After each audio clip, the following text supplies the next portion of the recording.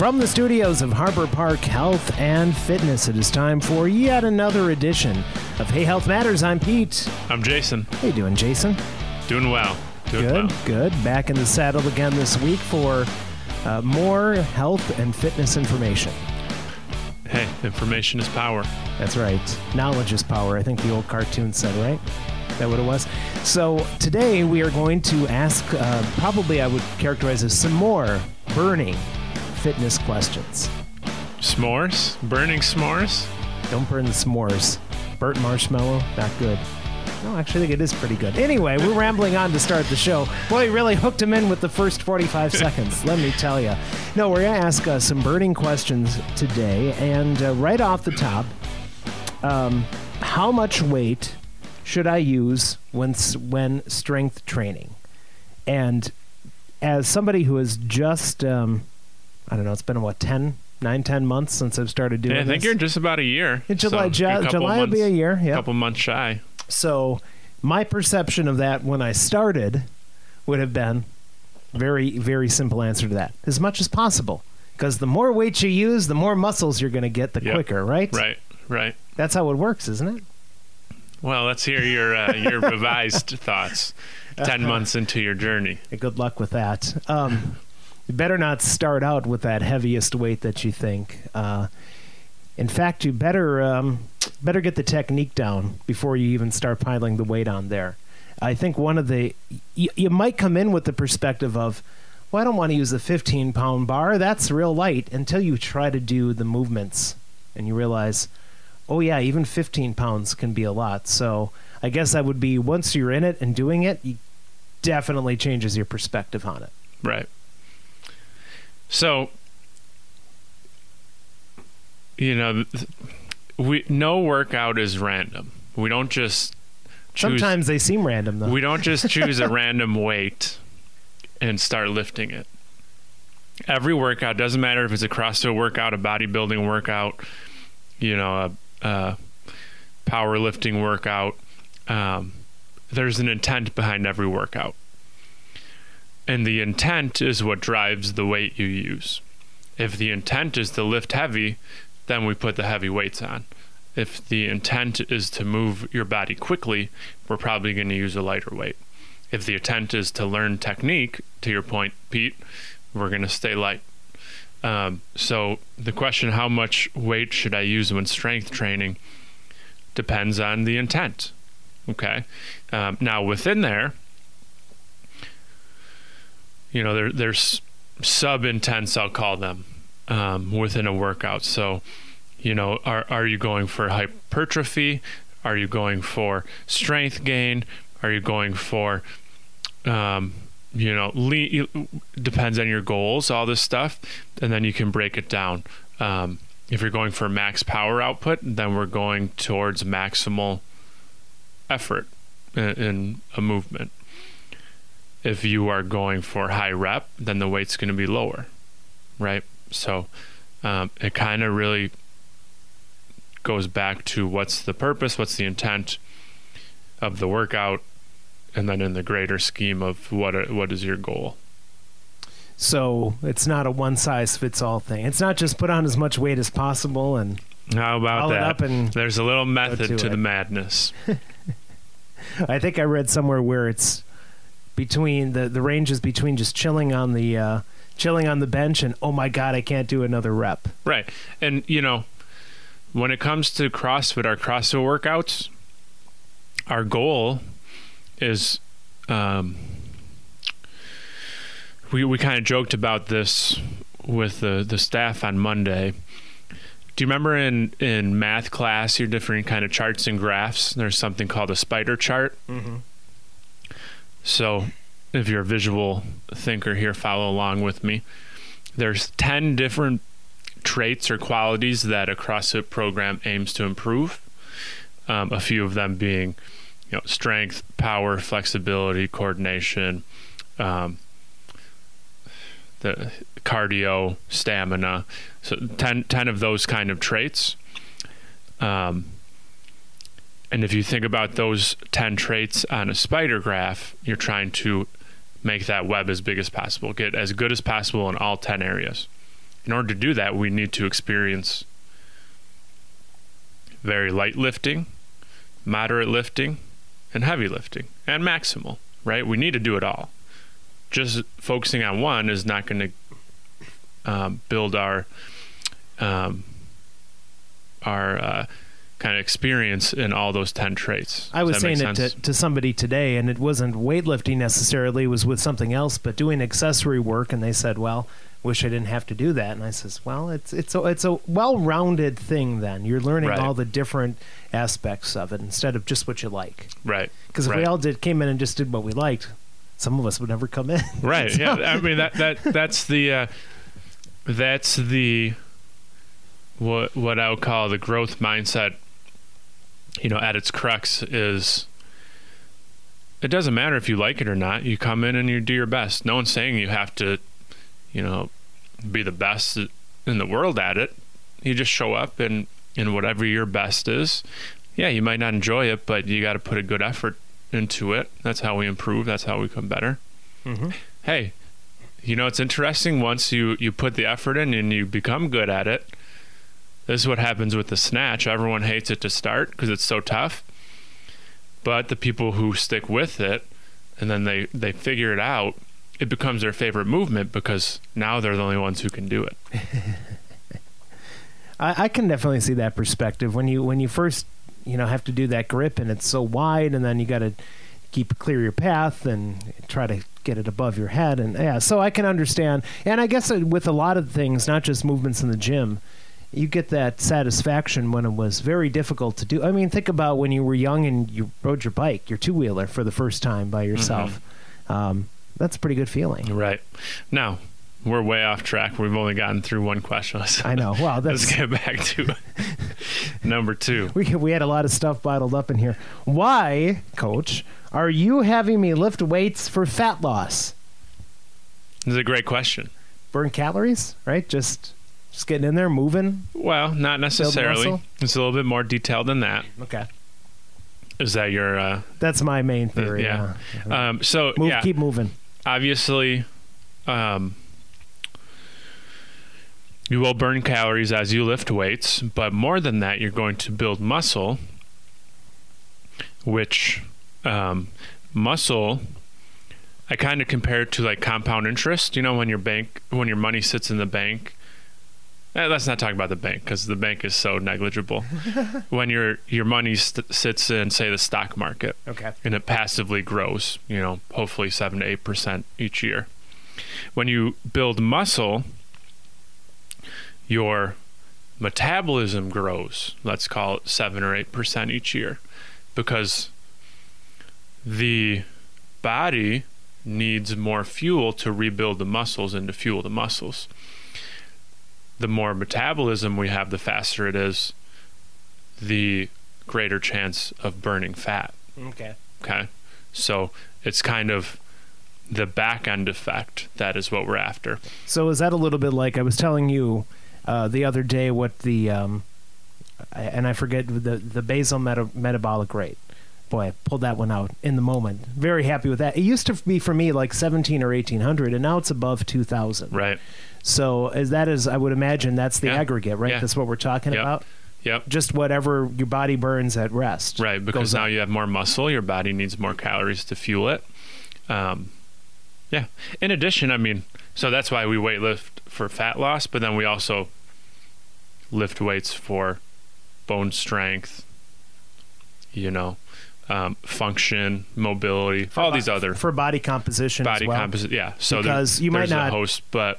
people get on the scale and we've glorified weight loss, and I do it in air quotes because the number goes down. But I look at pictures of me from a year ago when I was at my lowest weight, but I was scrawny as heck. Yep. Right? Like, I'm not that scrawny anymore. I'm also not at my lowest weight, but that doesn't mean my body composition is bad. Right. It's still pretty good, Your body composition can improve and the weight on the scale can go up. Mm-hmm. Because if you're putting muscle on. Right. Yep. And so, I think that summarizes pretty well. So, this is something that's been going around the gym the past couple days. Apparently, one of the days on the weekend I wasn't here, there was a lot of squats. and people are feeling it. And we had some more yesterday, and I'm kind of feeling it, not to their extent, I think. And as you're feeling it after you do that kind of workout, you just maybe that little nagging voice in the back of your head going, this isn't bad for like my joints and my knees, right, to do all this kind of movement, because you do feel sore afterwards. So are squats or even like lunges, are they bad for your joints, bad for your knees? Possibly. That doesn't instill confidence in me. Elaborate, please. So possibly if you're doing them incorrectly, yeah, that's going to be bad for your knee. If you think about your knee, if you're sitting down right now, look at your elbow. If you can't see your knee, because my knee is hidden under the desk, your elbow is a hinge joint. Your knee is the same kind of hinge joint. Okay. It only bends in one particular direction, right?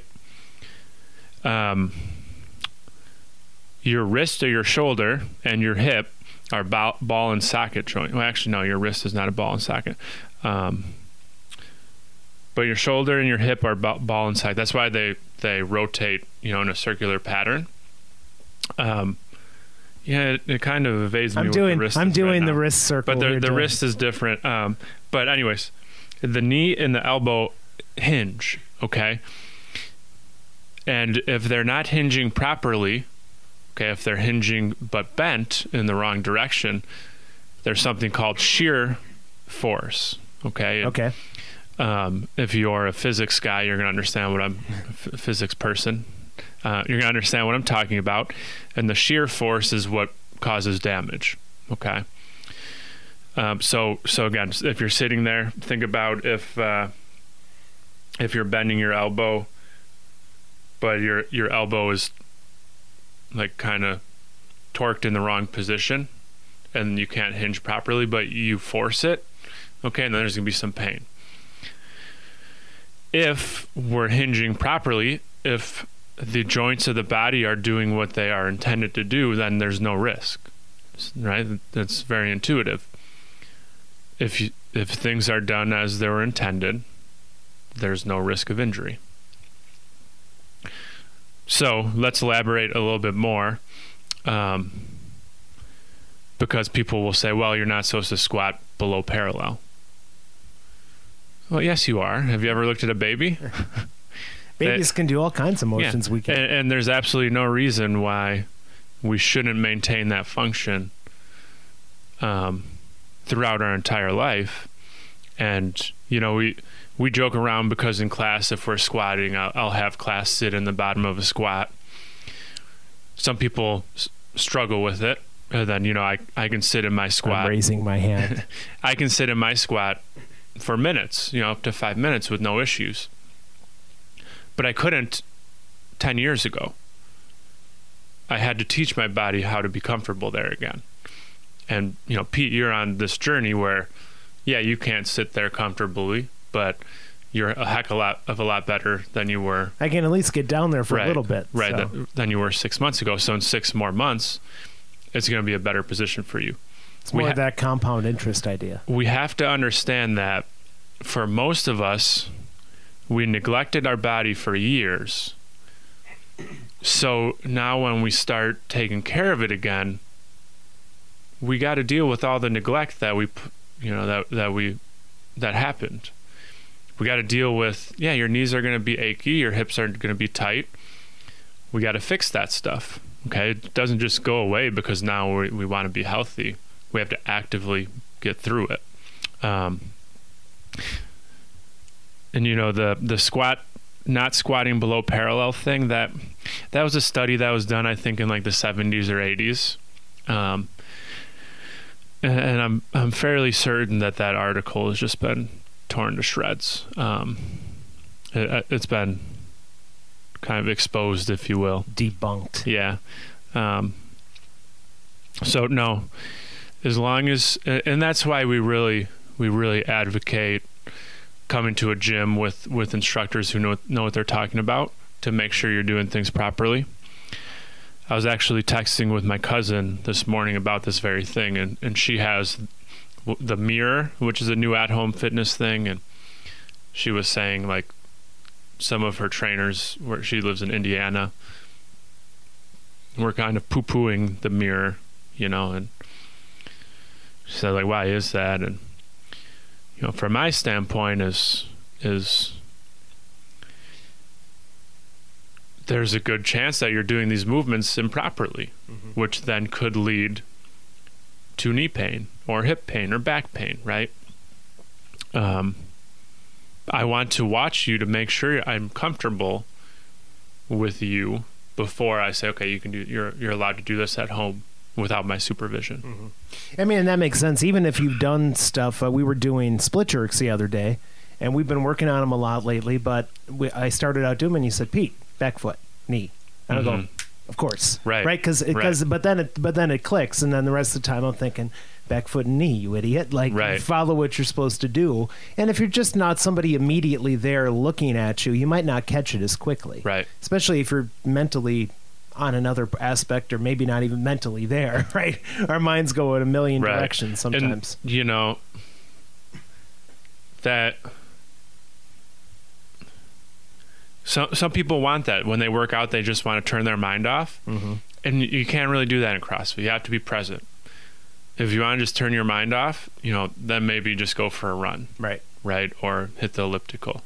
But we shouldn't be doing these technical movements at home or, absent of mind. And you got to have the right equipment. You got to have the right space too. I mean, and all that goes into it. But what about if I'm want to burn some calories because I want to go out and binge over the weekend, whatever my binge might be, if it's drinks, if it's sweets, if it's just want to be lazy and so I'm going to burn more calories today. So how many can I burn? Like another 2,000? How many calories can I burn? I bet you I could run so long, in theory, that I could burn a whole bunch of calories and not even realize it, right? 500, 600, 1,000? Could have a whole box of donuts, right? Is this you transitioning to the neck? Really fly? This is professional. That's what I was trying to do. Professional transitioning. Yeah, you got it. Smooth. So question number 4, how many calories will this burn? I really do not like this question. For the simple reason that asking that question shows me or tells me right away that you are in kind of a negative feedback loop. You are beating yourself up for what you ate, and you are going to punish yourself for it by burning calories. Totally the wrong way to look at exercise. Assuming that you are eating healthy, and healthy by our definition is eating protein and eating fruits and vegetables and eliminating processed foods.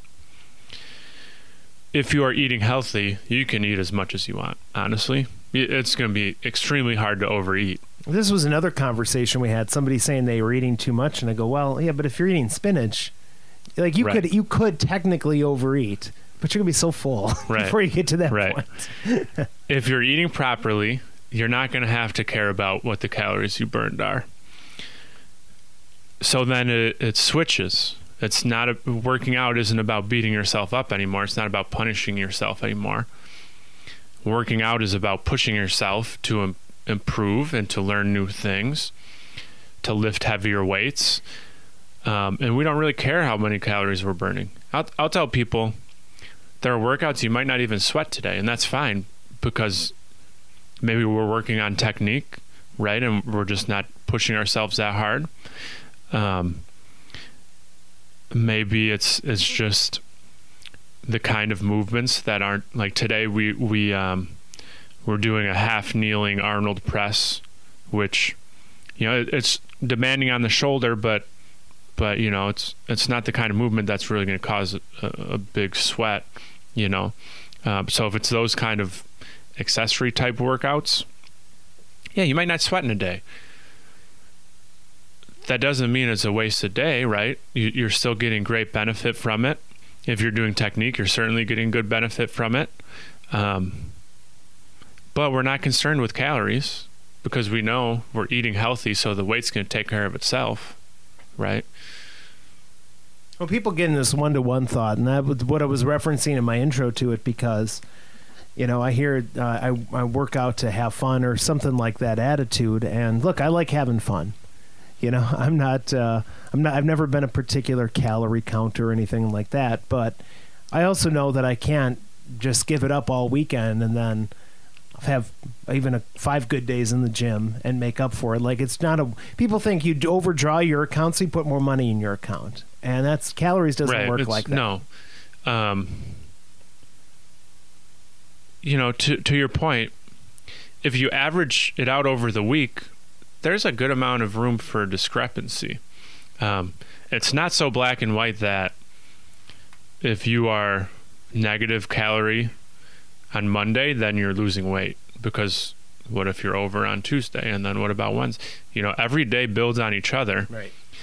And if you're worrying about calories burned and beating yourself up because of what you ate, that's just no fun. That's a miserable way to live, right? If you just focus on having good days, and it's as simple as that, having good nutrition days and pushing yourself in the gym, do that consistently over time, you're going to be in a good spot. Mm-hmm. Then you don't have to beat yourself up. You don't have to stress about it. It's going to take care of itself. I mean, that's why you see people who are in relatively good shape, and then you get on their social media and they're eating cheesecake and going to the steakhouse. Well, they're probably not doing that every night. Right. And so there's got to be this overall balance. This is a perfect example. It's Cinco de Mayo as we record this. Right. And I wrote a blog today, explaining this very concept that you can go out tonight and get yourself your tacos and your margarita. And you don't have to come to the gym tomorrow and beat yourself up about it. But you still want to come to the gym tomorrow and have a good workout. Right. And it's as simple as that. Just tomorrow we're back on track. We're eating good again. A dietitian nutritionist would say, don't eat 20 tacos tonight. Say, enjoy your tacos, but in moderation. And I gave some tips, okay, and we can get into them right now. So if you're going out tonight, you're going to have your chips and your salsa. That's, carbohydrate, deep fried, and fat, okay? Yeah, right. If you're going to get a meal, you're probably going to get rice and beans, which is fat and carbohydrate. So when you go to restaurants, it just typically happens that you're getting the majority carbohydrates and fats. They tend to taste better. They're more cost effective than protein, so that's why the meals tend to favor those. So prioritize protein during your day. If you're going to go out tonight, have extra protein for breakfast and for lunch, and maybe even a snack before you go out. Right. Maybe have a Greek yogurt or some protein shake. You're not gonna spoil your dinner with protein before. But you might go a little less hungry, and so maybe you don't go off the rails on the chips. When it comes to your main meal, get something that prioritizes protein. So maybe it's chicken tacos or steak tacos, or maybe a fajita. Fajitas are a great choice because it comes with the vegetables right with it. Right. So. And then when it comes to the margarita, what I like to do when I go out is I alternate between a drink and a water. Okay, drink, then water, then drink, then water. And what that does for me is it slows down my rate of consumption. Okay, so instead of just having 4 drinks in a row, I'll only have 2 because there's 2 waters in there. And then it keeps me more hydrated, which helps with, next day. The next day stuff. Not feeling so hungover. So those are just a couple quick tips on how you can go out, enjoy some tacos and a couple margaritas, still feel good that you didn't dive off the deep end, and then get back on track tomorrow. It's a beautiful thing. It's a beautiful thing. How do I improve my posture? Now, this was something that I used to hear about a lot as a kid. Stand up straight. Or we'd be in school and we'd be doing getting ready for a music concert or something, and the teacher would have different posture names for what we do. The wounded elbow, where you kind of stand with your arms crossed and you're bent over, hunched over. When you're sitting, you're sitting like you're on the throne, kind of doing the thinking man pose. But say, okay, straighten out. That doesn't feel so good. So how do we improve that? How do we improve our posture? Well, first, it comes down to, what is causing the poor posture? Is it, you're on your computer typing, so your shoulders are rounded forward? Or is it that, you have no core, so when you stand, you can't stand up straight because your core isn't there to support your body? Is it, do you have a lower body issue or injury that, causes you not to be able to stand up straight? Like I have a back injury that limits my ability to stand up. So we have to understand what the issue causing the poor posture is. And then we work on the mobility and the strength behind it, right? So if it's your core is weak, we have to strengthen your core. And when your core gets strong enough, you'll be able to stand and sit upright with no issue. If it's our shoulders that are rounded forward, that's harder because you can't just bring them back. If you have prolonged exposure to that kind of rounded forward hunch position that some business professionals will have, that sit on the computer all day, or kids who play video games a lot will have, we first need to figure out how the heck to loosen them because they're so dang tight. Then we need to build the strength to keep them back. So it's kind of funny, but the posture does kind of tie into strength building. It all kind of goes back to strength and mobility. Because if you got bad posture, it's hard to do a lot of those moves. If you're hunched over, you're supposed to keep your chest upright and your back straight and your core tight. And that's what good posture is. Right. It's part of what we're working right. on. So, so we see some guys who their shoulders are so rounded forward they can't do a press overhead without pain, and we always think about everything we do in the gym, we're doing it so that we can function properly outside of the gym. And if I can't press overhead, how am I supposed to grab something off of the top of the fridge, or grab something out of the top cupboard, right? So that's no good. We need to fix those shoulders or a core or hips or whatever the issue is. That's the functionality part of that, and it kind of dovetails into the next question, and I'm gonna rant about it a little bit. How can I stick with exercise for good? And this is the one question where you mentioned the previous one where you're like, I don't like this question. I don't like the mentality behind this question, because when you say I'm going to do something for good, that's a long time. Like if you, depending on how old you are, if you intend to live 3 or 4 more decades, you're saying, I'm going to do this for 4 decades straight. That's a long time, and your brain can't really comprehend that. I am much more of, I'm going to do it today, I'm going to do it tomorrow, I'm going to do it for the week, but I'm not thinking 40 years now. I might do it in 40 years. I hope I am. But you're not building that. When you go that for good, that right. is that's hard to live up to, because what if, how do you know you're going to feel right. for good? You want to. Exercise is a good thing. We should be, staying functionally fit and all that, but it's hard to wrap forever in your brain. Right.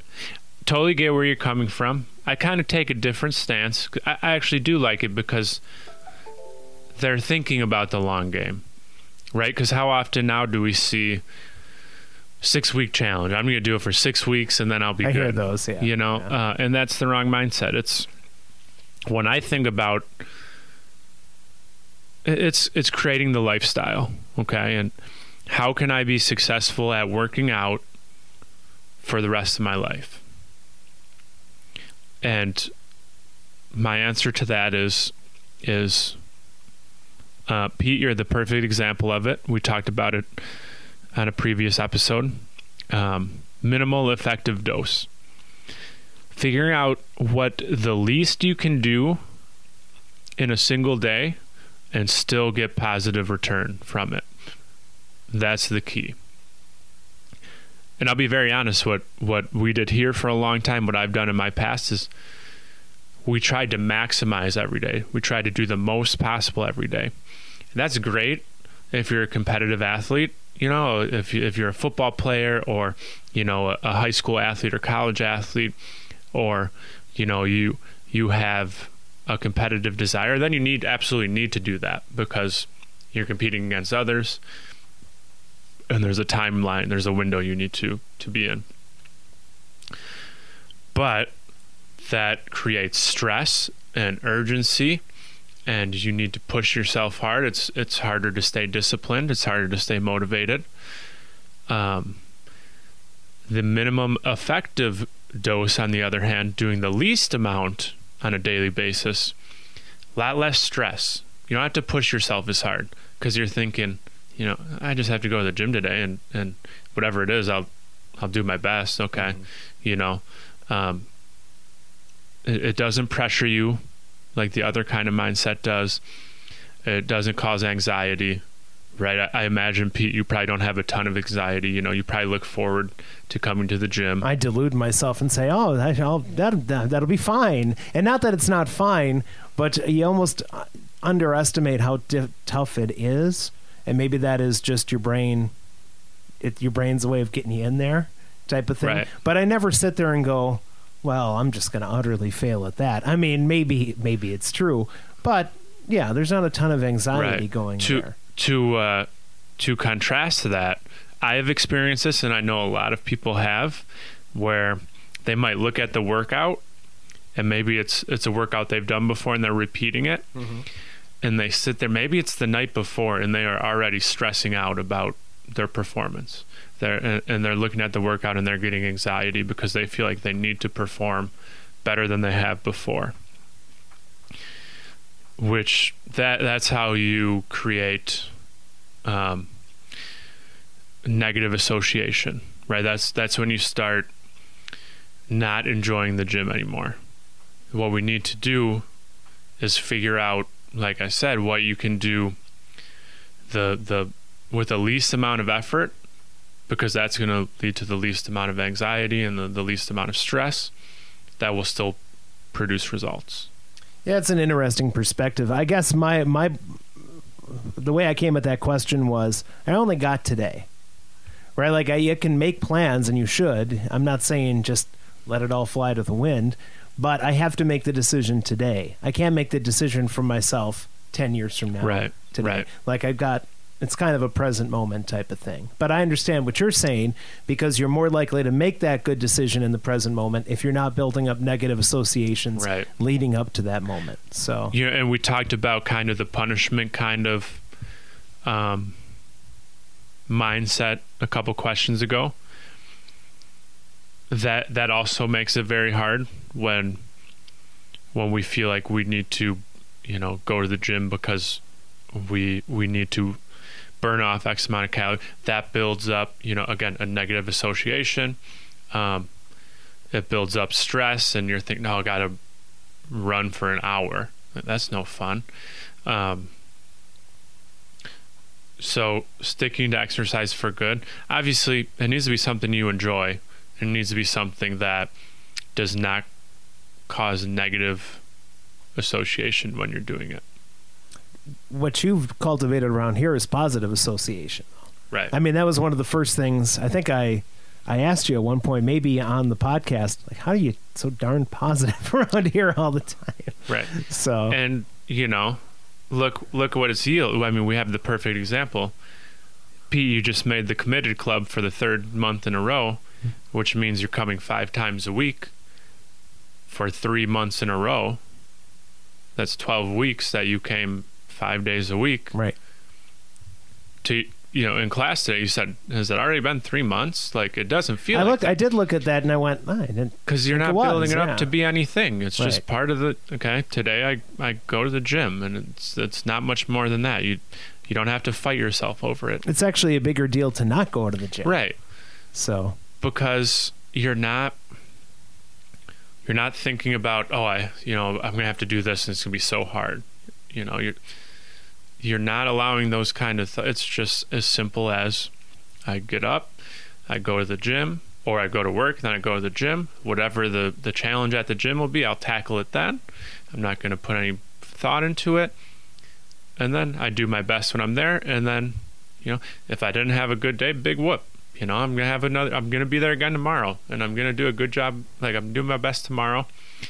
So if I have one bad day, who cares? Yeah, you can't dwell on it. I mean, even I think I told you a couple weeks ago, I was having a hard time just finishing the workouts, and we chatted about it and some of the methodologies. And since then, the last week and this week has been, not that it's easier, but I feel like I've accomplished more. So Right. if I really would have dwelt for a long time on how I was feeling a couple weeks ago, probably would have got Right. negative. Right. But I said, you know what? Yeah. We'll get there. Yeah. I'll get better. Yep. So, all right. Got a couple of questions left here because we've been talking for a while. What should I do to strengthen my abs? And my perspective on this is I don't know, because I would have them if I did. My dad got something through the mail one time when I was quite young, and I actually did it for a while, called an ab slide. You ever heard of the ab No, slide? sure haven't. Okay, it's this contraption you Although grab. my grandma used to buy all sorts of the She never got the shake infomercials. weight, so that was okay. But somebody in the family did. But anyway, so it had like two handlebars on the side, and you get on all fours, and you slide forward and you Yeah. slide back, Oh, yeah. and it crunches the your old ab core. wheel. Yeah, exactly. So that did not yield a six-pack of abs, needless to say. But I did feel like I was working my core I a little mean, bit. you know so- that people have a lot of success with that device, but as we know, it's so much more than just doing the abs. To strengthen my ab, there's so many different things you can do. My favorite might be the old Rocky when he's in the barn and he's dangling, someone's holding his legs, and he lowers down, and then he gets punched in the gut a couple times, and then does a sit-up, goes back down, gets punched in the gut a couple times.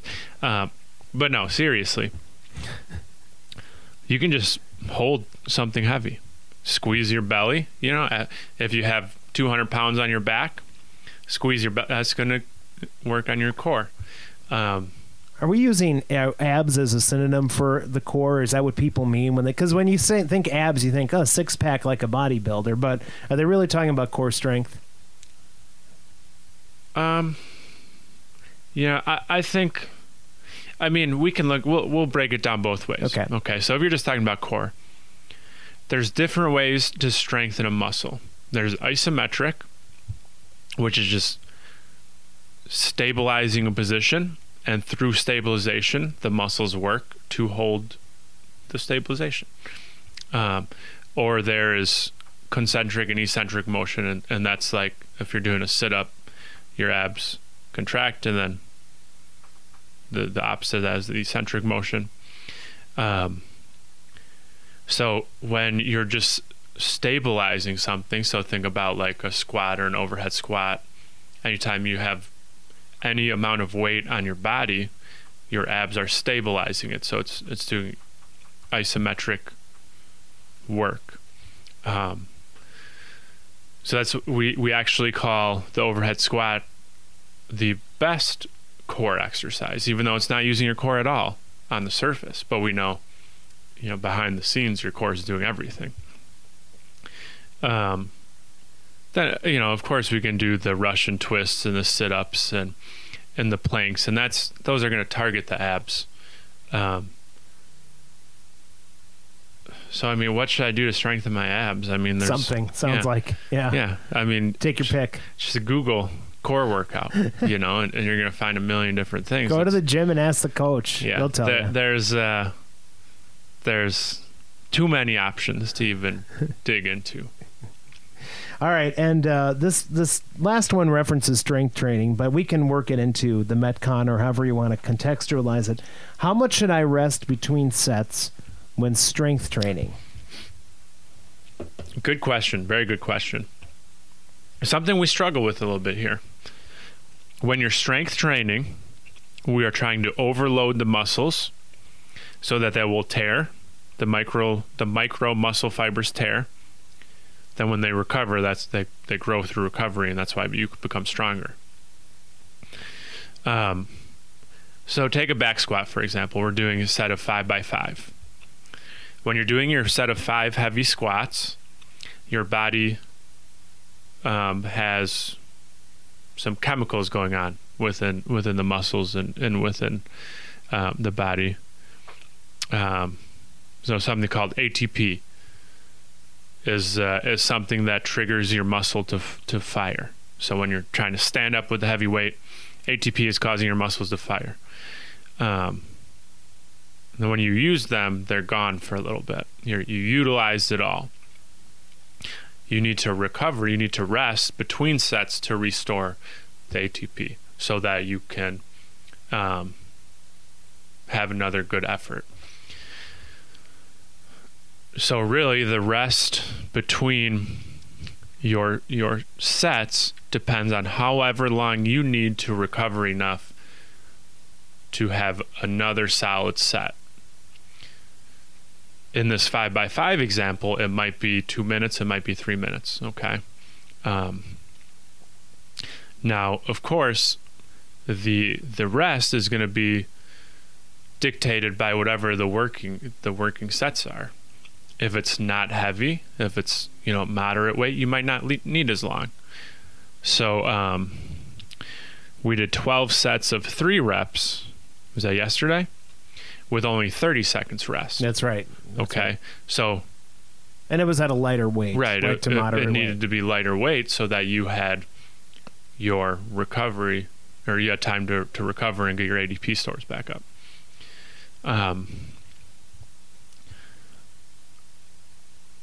So when I said some people struggle with this, is they're so used to not resting in a workout that they think it's wrong to just sit and wait around. They think they should always be moving, which is not the case when we're strength training. You'll see me when I'm out there, I'll do my set, I'll grab a box, and I'll just sit on it. If we have another 90 seconds to 2 minutes of rest, I'll just sit, because that's going to be more effective rest. My legs are going to recover better between sets if I'm off of them, so that I can have a really good next set. Does that make sense? Mm-hmm. Well, the resetting the chemical, I mean, that's something that a layperson would never even think about. You might get the concept of rest, but what chemically is happening in your muscles while you're resting? I mean, that's inside baseball right there. Yeah, and what's really cool is you're familiar with progression, right? So we maybe over a few weeks of squats, we progress the weight up. What we can do is progress the rest time down so that our body gets more efficient at recovery. Does that make sense? Okay. Yep. So we'll do that with something like rowing or biking intervals, where we might start the first week, we'll do maybe 5 sets of a 500-meter row with a 2-minute rest in between. Following week, we'll do a 90-second rest and then a minute rest. And what that's training is, it's training our body to rest more efficiently so that when we go back into a Metcon where there is no rest, your body recovers on its own quicker. Which, if you've ever been in the middle of a Metcon wanting to rest, you know that's an important skill. So, in a Metcon, we say no rest, but there's inevitably times where you have to just stand there and let your body recuperate. We can get better at that recuperating through the methods I just mentioned.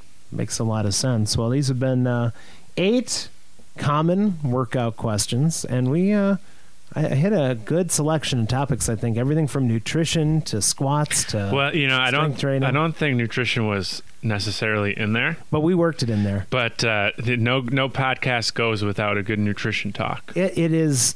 I mean, one of the top things people want to know about. Yeah, that's why diets are so darn popular. It's the foundation. I mean, truth be told, if you're spending a lot of money on a gym membership, you might be adding muscle, but if you're eating like crap, you're not going to move the needle on the fat. That all goes back to the diet. So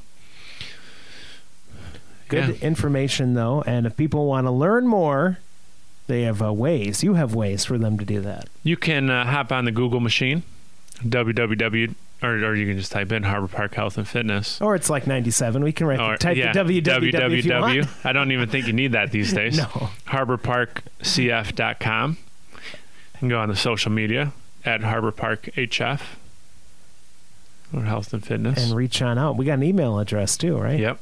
heyhealthmatters@gmail.com. I mean, the inbox is full, bursting, but feel free to add to the rain barrel. We will stop our busy days to answer your question. There you go. It's a beautiful thing. And as far as Hey Health Matters go, we're glad you found us. Like us. Follow the different the feeds where you find this, and if they can leave, it says, do you want to leave a review for those two guys? Say yes and say nice things. I got to shout out my guy Eric, who gave me some good feedback on the podcast. So thank you, Eric. Cool. We appreciate your listening and your feedback. If anyone else wants to get a shout out, you let us know what you think. It's a beauty. I mean, one thing about Hey Health Matters: no mattress commercials, either before or the end. So, well, we could probably work them in. If you're a mattress company you'd like to sponsor, feel free. Maybe when we get to millions of listeners, potentially. Are we going to stick to a no ad platform? I mean, listen, if we can monetize it, I'm all for it. It's a Health Matters from Harbor Park Health and Fitness. He's Jason. I'm Pete. Thank you for joining us today. Stay safe and healthy out there. Remember, hey, health matters.